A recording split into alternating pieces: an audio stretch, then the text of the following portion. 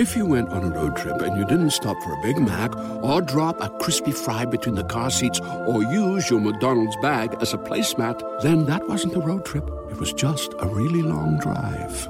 Ba-da-ba-ba-ba. At participating McDonald's. Tonight on Revolt Black News Weekly.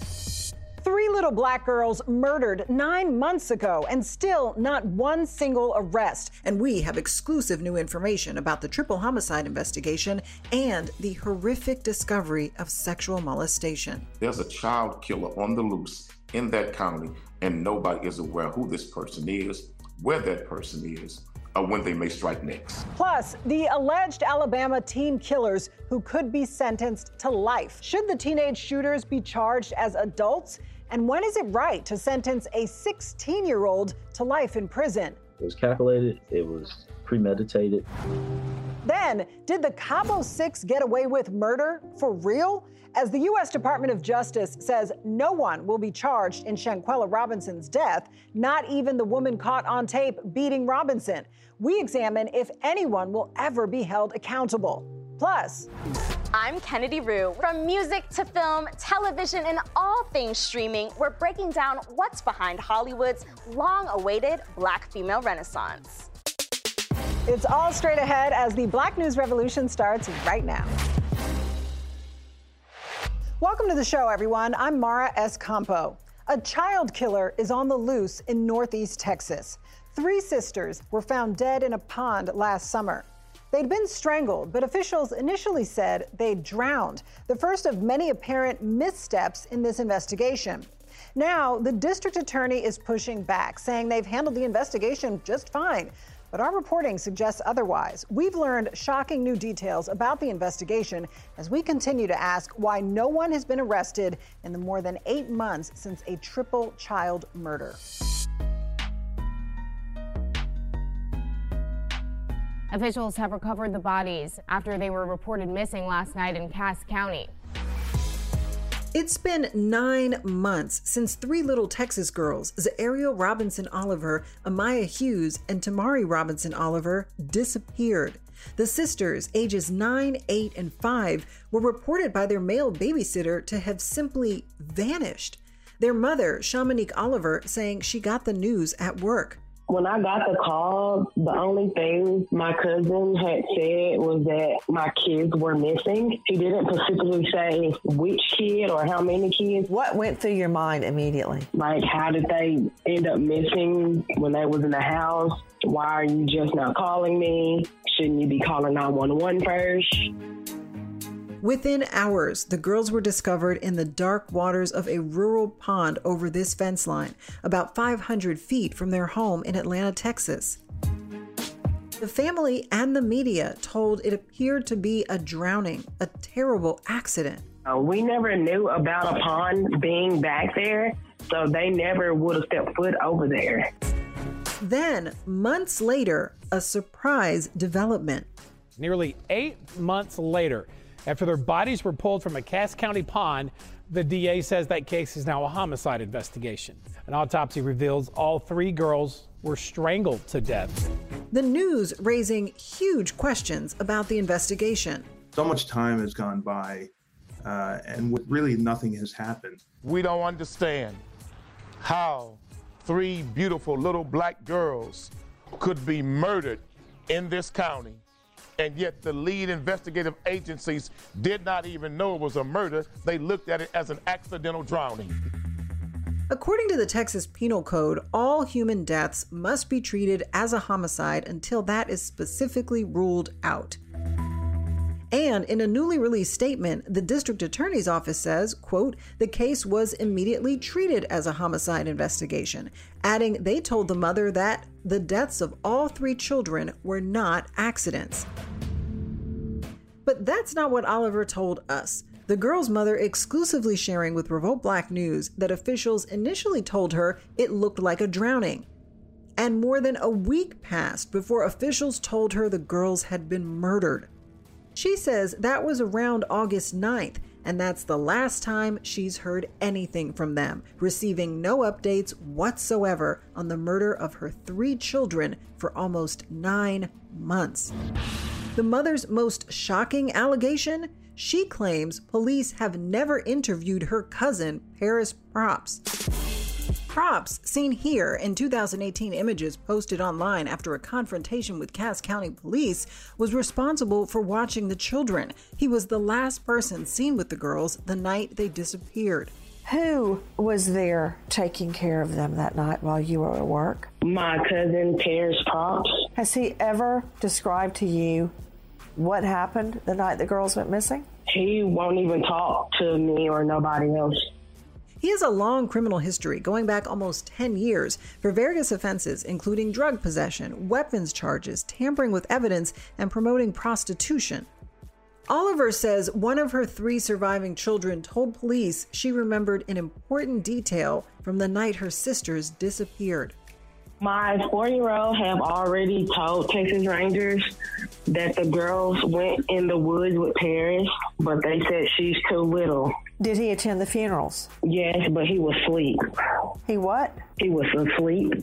Do you believe that any of your 3 girls that were found in that pond had been molested? From the autopsy and what we were told by the Texas Rangers, yes, they were. All 3. Despite all of this, when I spoke with Cass County District Attorney Courtney Shelton last month, she confirmed to me that they do not have a suspect. Right now, there's a child killer on the loose in that county, and nobody is aware who this person is, where that person is, or when they may strike next. Houston Black Panther New Nation leader Quanell X has been trying to help the girl's mother get answers, which he says has been very difficult for a poor Black family in rural Texas. When you get to Cass County, you don't think you're in a 2023. You would think more of the 80s. It's almost shocking when you see some of the homes where our people are living. You would not believe in 2023. Do Black people feel safe there? I would say Cass County is not so much a sundown town. It's by 3 o'clock, get the hell out of town. When you look at Cass County, sundown is calling it nicely. In that county, you would think you better be in the house by 5 o'clock before the sun even gets close to setting. The racial climate, the racial environment that our people live under in that city, under no illusion. I mean, it's as thick as you can cut it with a butter knife. So is this the kind of place where a Black child's life has value? No. Cass County is not a place where a Black man or woman's life has value. And it's obvious to all of us now, even a Black murdered children's lives has no value. Because if this case had value, the Sheriff's Department would be doing a whole lot more. They don't give a damn about Black children or Black people in Cass County. Hey there, ever thought about what makes your heart beat a little faster? Oh, you mean like when you discover a new track that just speaks to you? Yeah, or finding a movie that you can't stop thinking about? Well, get ready to feel that excitement all over again because Amazon Prime is here to take your entertainment and shopping experience to the next level. Absolutely. Prime isn't just about getting your packages quicker. It's about diving into a world of endless possibilities, from the latest releases to exclusive content you won't find anywhere else. And don't even get me started on the music. Prime offers concert specials that will transport you right to the front row. It's like being at the hottest gigs without leaving your living room. I use Prime to tap in with some of my favorite artists' live shows from any and every genre of music. Trust me, Prime is a game changer. It's like having a personalized superstore and entertainment hub right at your fingertips. So why wait? Head over to amazon.com/Prime and start experiencing entertainment like never before.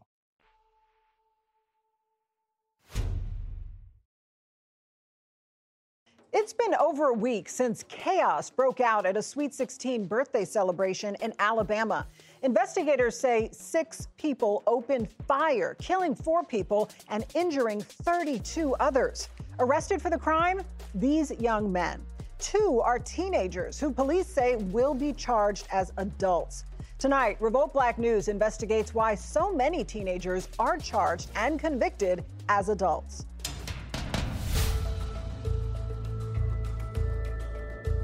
In a split second, a party turned to panic. a nightmare. It's just a nightmare that I don't wish on any parent. It just to go in and to see my baby laying there, in a pool of blood. Gunfire erupting at a Sweet 16 celebration in Alabama. Lord, we pray that you would be with their parents, that they would be able to comfort them. Injuring 32 people and killing 4. 23-year-old Corbin Holston, aspiring musician 19-year-old Marcia Emanuel, 17-year-old Shankivia Smith, a promising athlete and athletic manager, and 18-year-old Phil Dowdle, a standout athlete headed to Jacksonville State University on a scholarship. He was everything that you would want in a son. He always did everything to make me happy. We pray that our intercession will be made known to you. Within a week, officials arrested 6 for the mass shooting. 3 are underage, just 17, 16, and 15. The alleged gunmen now facing murder charges, and for the 16 and 17-year-olds, that means being charged as adults. Arrested and charged Tyreek McCullough, 17 of Tuskegee, and Travis McCullough, 16, also of Tuskegee, with 4 counts of reckless murder each. In Alabama, anyone over 16 facing murder counts is automatically moved out of the juvenile system. Based on the facts that are out there right now, it sounds like a case where there would be justification for charging them as adults. It was calculated, it was cold, it was premeditated. Based on the facts that I do know, the former prosecutor in me is saying, to a certain extent, you have to protect the community. And if you have someone out here that just lets out on 32 people, that's a lot. That's a lot to swallow. While many believe the charges are justified in this case, it's not always so simple. All 50 states have some type of provision in place that allows juveniles to be prosecuted as adults. In states like Washington, Vermont, and Montana, children as young as 12 can be prosecuted as adults. Juveniles get more of a break from the system, often probation instead of time, no cash bail, and can have their record wiped clean when they turn 18. Kids tried as adults are treated just like adults, facing long sentences, including life, a permanent record, and being placed in adult prisons. And just like in almost every other part of the criminal justice system, Black boys are punished the most harshly. While Black kids are approximately 14% of the population, they make up more than 47% of those transferred to adult court as juveniles. And in Florida, 61% of those transferred from juvie to adult court in 2021 were Black. When I was about 17 years old, I was charged with attempted murder, and I spent 8 years in adult prison system. Andre Sims got caught up in the system after getting into a fight with his brother in their front yard when he was 14. He says police officers on patrol saw them, and he was arrested and charged with aggravated assault and sentenced to probation. When he got in trouble again a few years later, it wasn't his first offense, and he found himself in adult prison as a teenager. I was immediately placed in segregation and solitary confinement. I was damaged from just being by myself so much. I just had trouble adapting after that. I had trouble adapting to regular population. And so I went from being in solitary confinement for no reason at all to, for years, being in and out of solitary confinement because I'm just, either fighting peers, I'm fighting the guards, I'm fighting myself. It's just so much built in with that. Up until the early 1800s, kids as young as 7 could be tried and sentenced to life in prison or even given the death penalty. In 1944, 14-year-old George Stinney became the youngest person ever put to death, executed after being convicted of murdering 2 white girls. His conviction overturned 70 years later.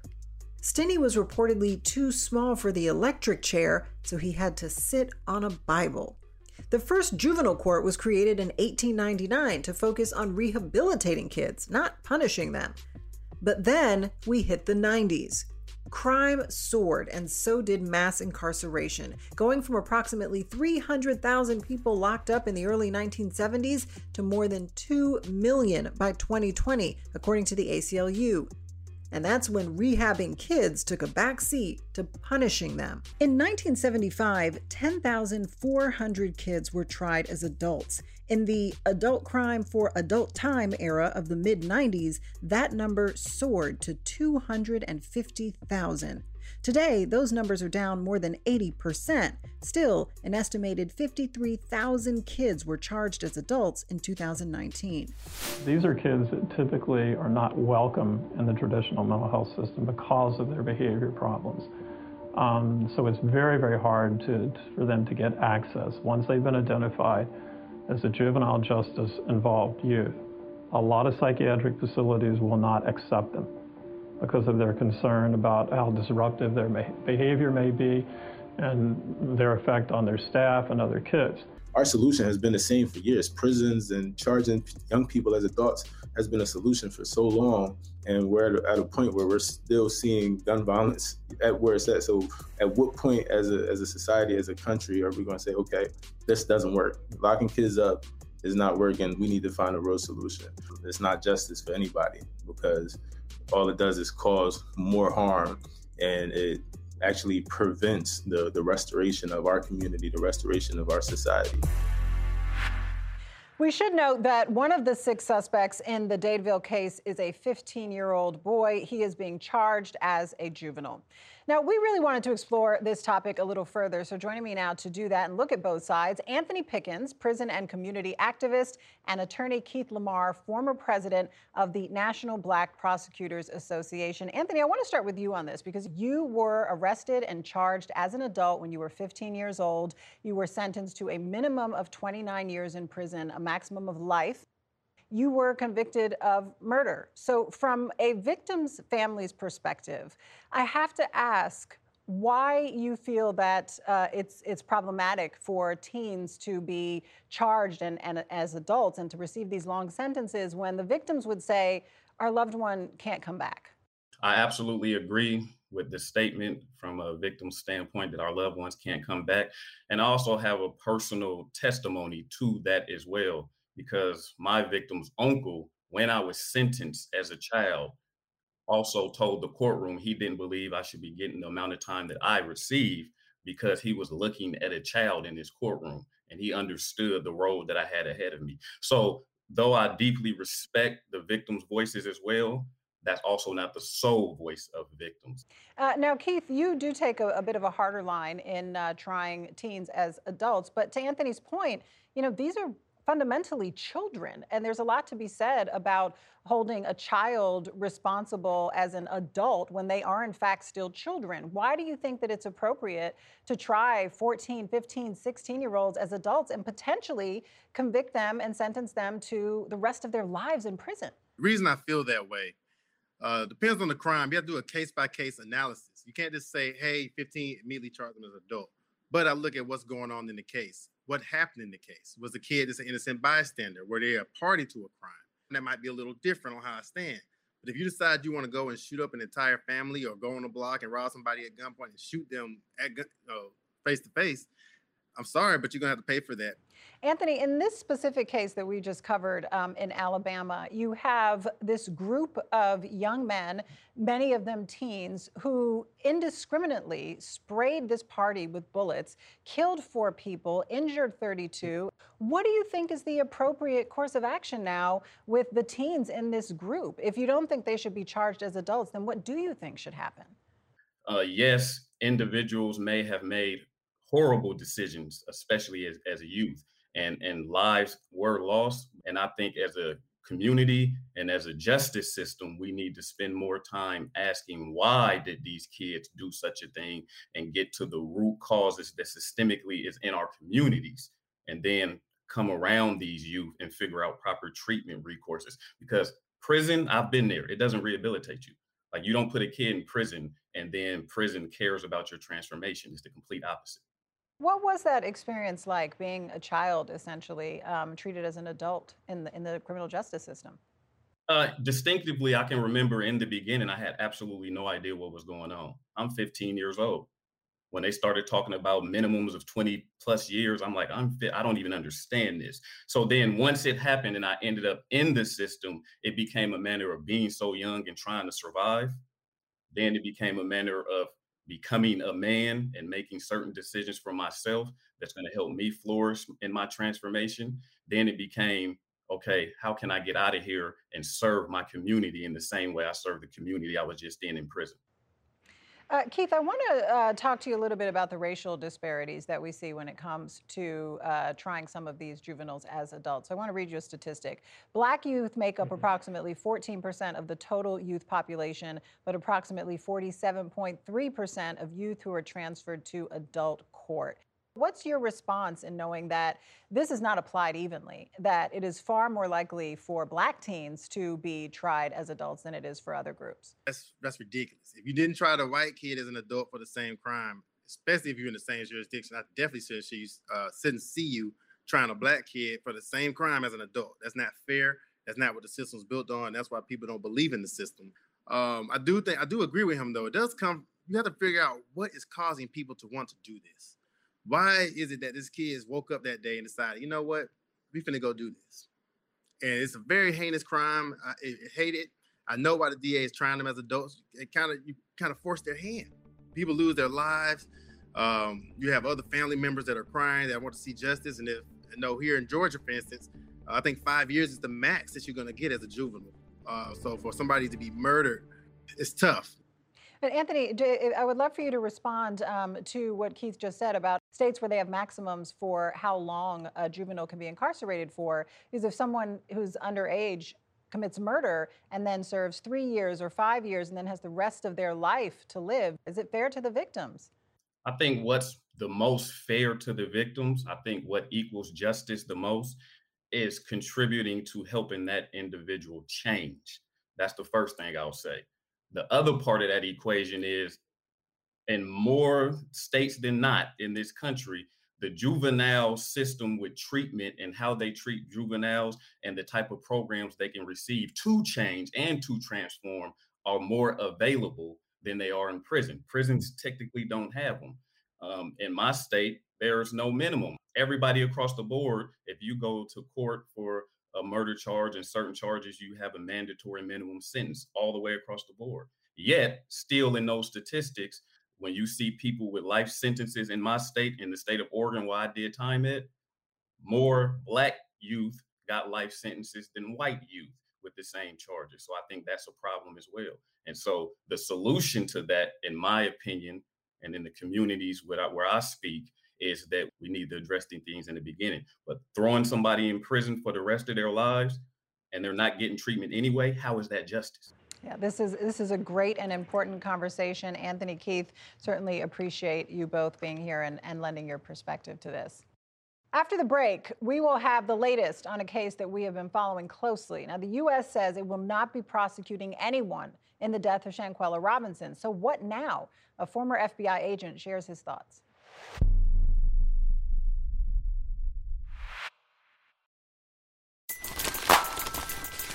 Everybody loves McDonald's fries. So yes, you accused your mom of stealing some of your fries on the way home. But the bag did feel a little light. Ba-da-ba-ba-ba.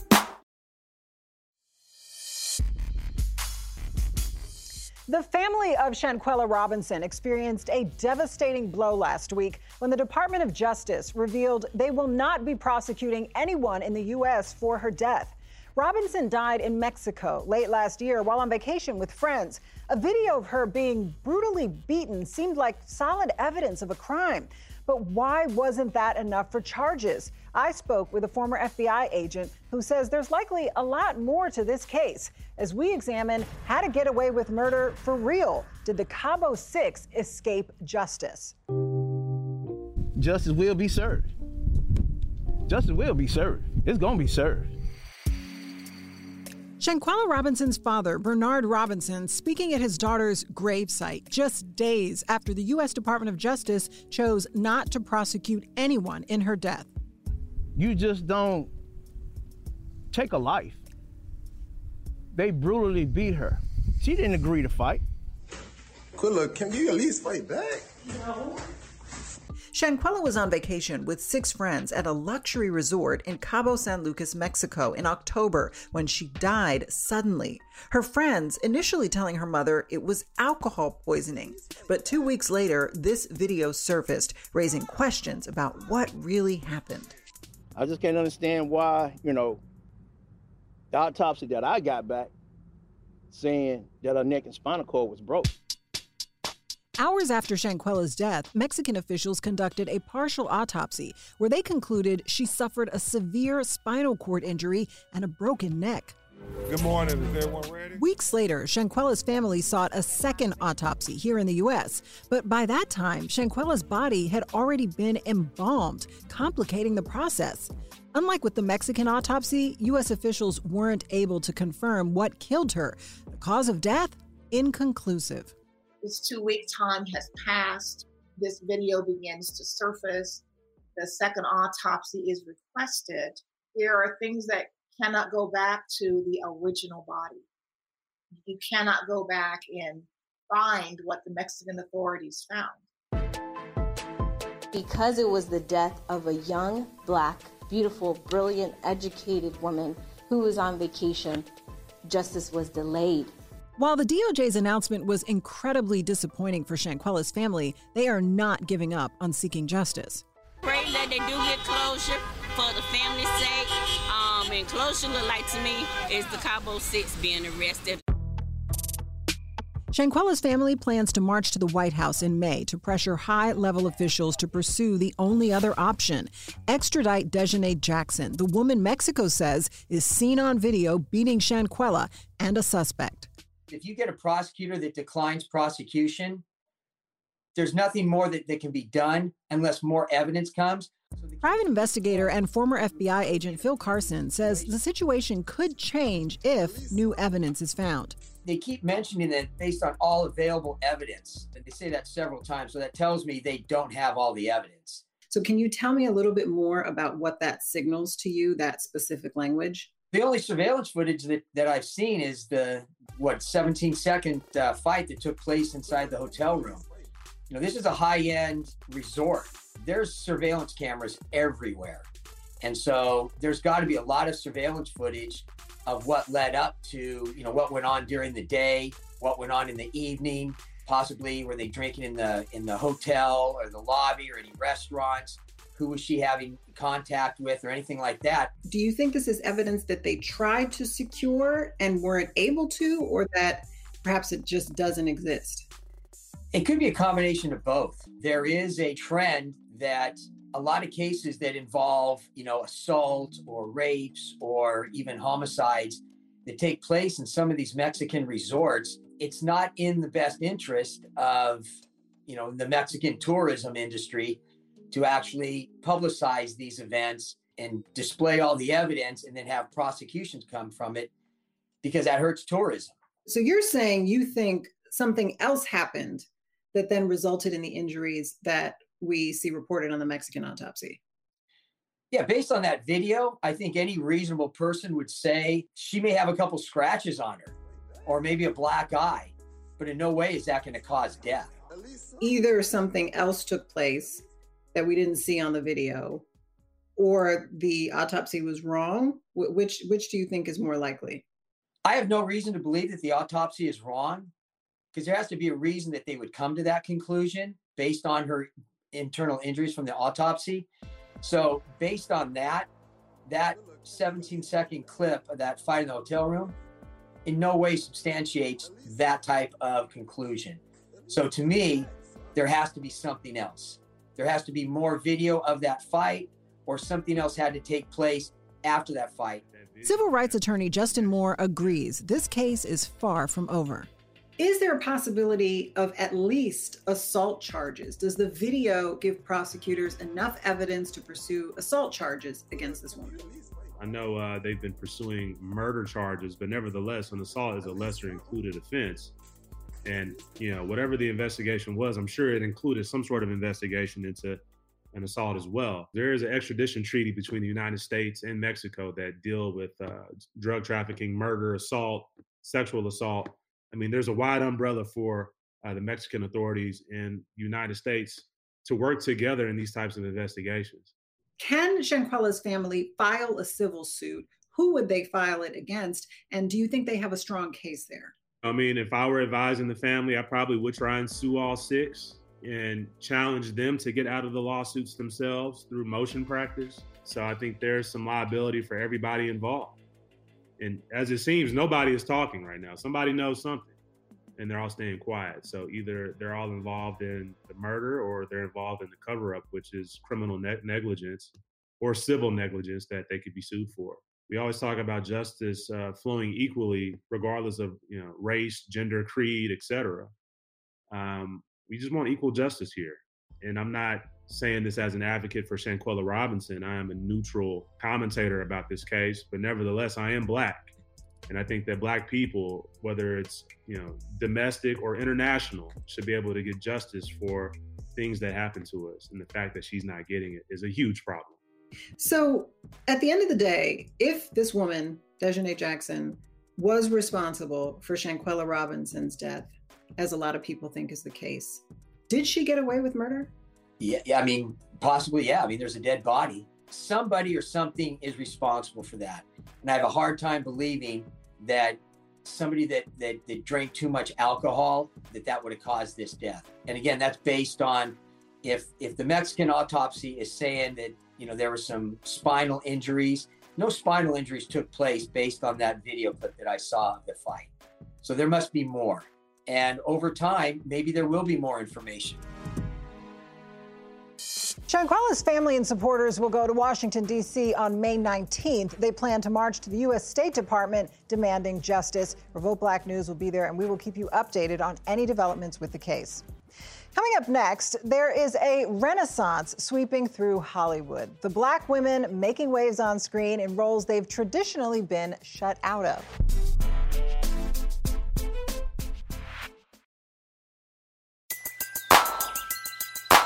Who needs an alarm in the morning when McDonald's has sausage, egg, and cheese McGriddles and a breakfast cutoff? Ba-da-ba-ba-ba.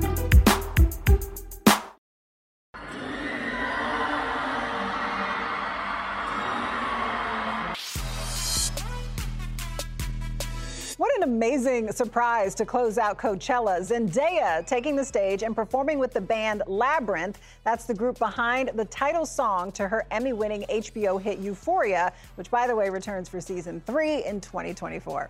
Welcome back. It's time to get all caught up now with what's jumping off on the pop culture and entertainment front. And Kennedy is here with that. Hey, Kennedy. Thanks, Mara. And by the way, Coachella was lit. I mean, I was on the ground to support my folks like Willow Smith and others, but we'll get to that. But we'll start things off as we put some shine on the wave of excellent and young powerhouses securing their place in the history books as Hollywood's Black Girl Renaissance continues to set the industry on fire. I feel like we're in a Black female renaissance when it comes to performing, when it comes to artistry. Talk to me about where you feel like we are in the space of Black actresses, Black artists, Black musicians, Black female creatives kind of stepping into their power in this specific moment. It is just that. I feel like we're highlighting some areas that we don't normally see, specifically in the space of comedy. Okay, Tassels.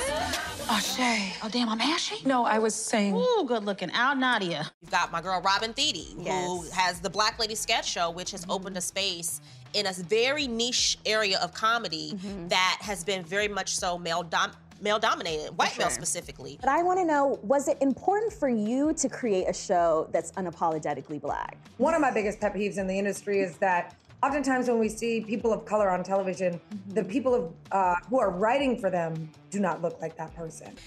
You know, when you think of like In a Living Color, or you think of a Mad TV, or even an SNL, you can literally probably hold in one hand a couple of names of the Black women that were representing that.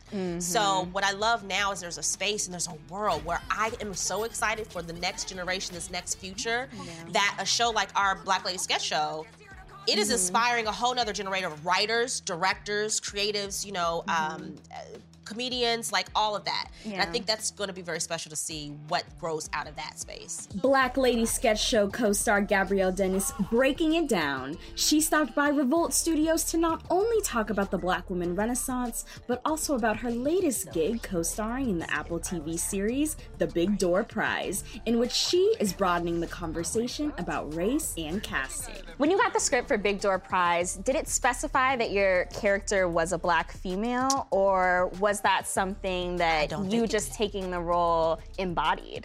Honestly, I don't think it did. A lot of times they call you in because they don't know exactly what they're looking for. Like maybe the script started one way and then maybe it changed this way, and like you don't know what draft of the script that you get. And a lot of times they're just open to see what you bring to the table and like what humanity do you bring. So I think that you just kind of go and you do your job and you hope for the best. That's what Yara Shahidi did, taking on the role as Tinkerbell. She became the first Black actress to play the fairy in the upcoming Disney film, Peter Pan and Wendy. You're playing such an iconic character that's historically been portrayed by a white actress. Is there pressure that comes along with tackling that and being different from the image that people have always had in their mind? I mean, I think what released some of the pressure for me was that some of the first conversations I had about this film were with the producers and with the director about what this newer, more inclusive version of Peter Pan and Wendy meant to them. How surprised were you that people were initially so attached to the identity of this fictional character? I mean, like you said, this is a fairy tale, it's an imaginary world, and we often don't get to see people that look like us in these fantastical series. Yeah, I mean, quite honestly, I think what's interesting is coming from a perspective of somebody that's Black and Iranian. I think an experience so many Black and brown folks of any really particular ethnic or minority background are familiar with is having to empathize with characters that don't look like us. And so it's interesting when that skill set that we've had to define for our entire lives isn't extended to us. And Yara joins the likes of Halle Bailey, whose Black woman renaissance is shaking things up as the first Black Little Mermaid, which was met with some pushback. There were a lot of people who were concerned that a fictional mermaid could not be played by a Black person because historically this character has been portrayed as white. Daily Variety's senior entertainment writer Angelique Jackson says the time is right for Black women to stand tall and further shine in Hollywood. The Black woman renaissance has been brewing since Bridgerton and Grey's Anatomy creator Shonda Rhimes changed the game in front of and behind the scenes. What's so interesting about Shonda Rhimes is that, no, she's not, the first Black woman to ever run a show. You have people like Debbie Allen or Mara Brock Akil or Yvette Lee Bowser, but she absolutely changed the game. Young people need to see people who look like them working in front of and behind the screen. With her TGIT lineup, that Thank God It's Thursday with Grey's Anatomy, Scandal, and How to Get Away with Murder, really changed the game. I feel very proud. I feel very lucky. Yeah, I mean, absolutely. I mean, any moment you step back and look, you think, my God, I'm really grateful. Her take charge approach helped kick the door down and carve out space for ladies like Ava DuVernay and 8-time Emmy nominee Issa Rae, who's behind HBO's hits Insecure and Rap Shit. Issa, so talk to me about being here at ABFF 2022, getting one of your initial starts here, and then bringing Rap Shit here this year. I mean, it's kind of a full circle moment. It's absolutely a full circle moment, and to have a show that is set in Miami, kind of loosely based on my experiences at ABFF is also like super, super full circle, and I just feel proud. And now other creatives are getting the chance to shine. You don't love me! Authenticity is what landed Zendaya her 2 Emmy wins for Euphoria, in which she not only stars, but is also an executive producer on the gritty HBO series. I'm always in the pursuit of learning and growing, and what's so special I think about Euphoria is the people that I get to work with and learn from every day, and I feel like I'm in the best place. I mean, one day I hope I can learn to direct, and that's a dream of mine. And Zendaya took Euphoria on the road to the desert for Coachella. She shocked the crowds by crashing Labyrinth's set to perform the Euphoria tracks I'm Tired and All For Us. It was a jam-packed weekend of celebrating music, but I was there to support my bestie Willow Smith as she gave her Black woman Renaissance best, performing both weekends. Even her dad Will was in the crowd, clearly very proud of his daughter as he posted video of her performance, calling her set Willowchella. And as Coachella wraps, another festival is just getting started. This weekend together, we're headed to Virginia Beach with our friends at Walmart to check out the Something in the Water Festival, celebrating Black entrepreneurs, creatives, and culture makers of all kinds.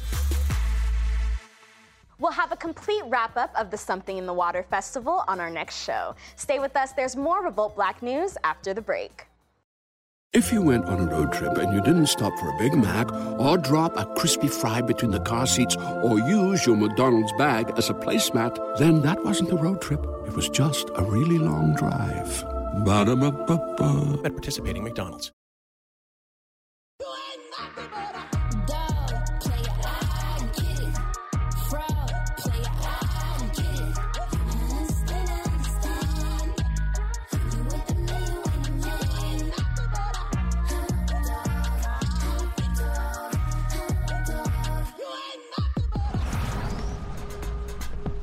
That was Doja Cat and her rendition of Hound Dog. Tonight, we salute Doja Cat, who was just chosen as one of Time Magazine's most influential people of 2023. One of the reasons Time picked her is because of her work on the Vegas soundtrack.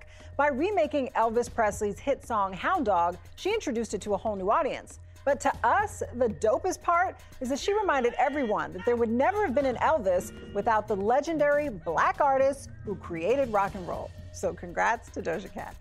That does it for us. Remember to stay connected with us on Facebook, Twitter, Revolt on YouTube, our Revolt Black News podcast, and download the Revolt app. Until next time, good night, everyone.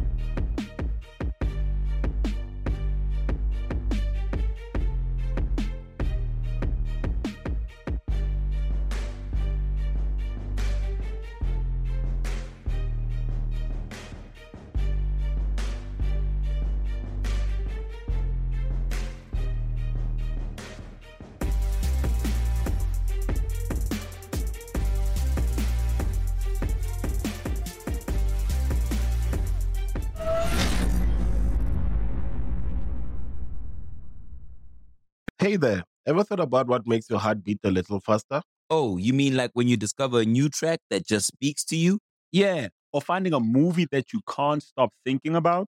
Well, get ready to feel that excitement all over again because Amazon Prime is here to take your entertainment and shopping experience to the next level. Absolutely. Prime isn't just about getting your packages quicker. It's about diving into a world of endless possibilities, from the latest releases to exclusive content you won't find anywhere else. And don't even get me started on the music. Prime offers concert specials that will transport you right to the front row. It's like being at the hottest gigs without leaving your living room. I use Prime to tap in with some of my favorite artists' live shows from any and every genre of music. Trust me, Prime is a game changer. It's like having a personalized superstore and entertainment hub right at your fingertips. So why wait? Head over to Amazon.com/Prime and start experiencing entertainment like never before.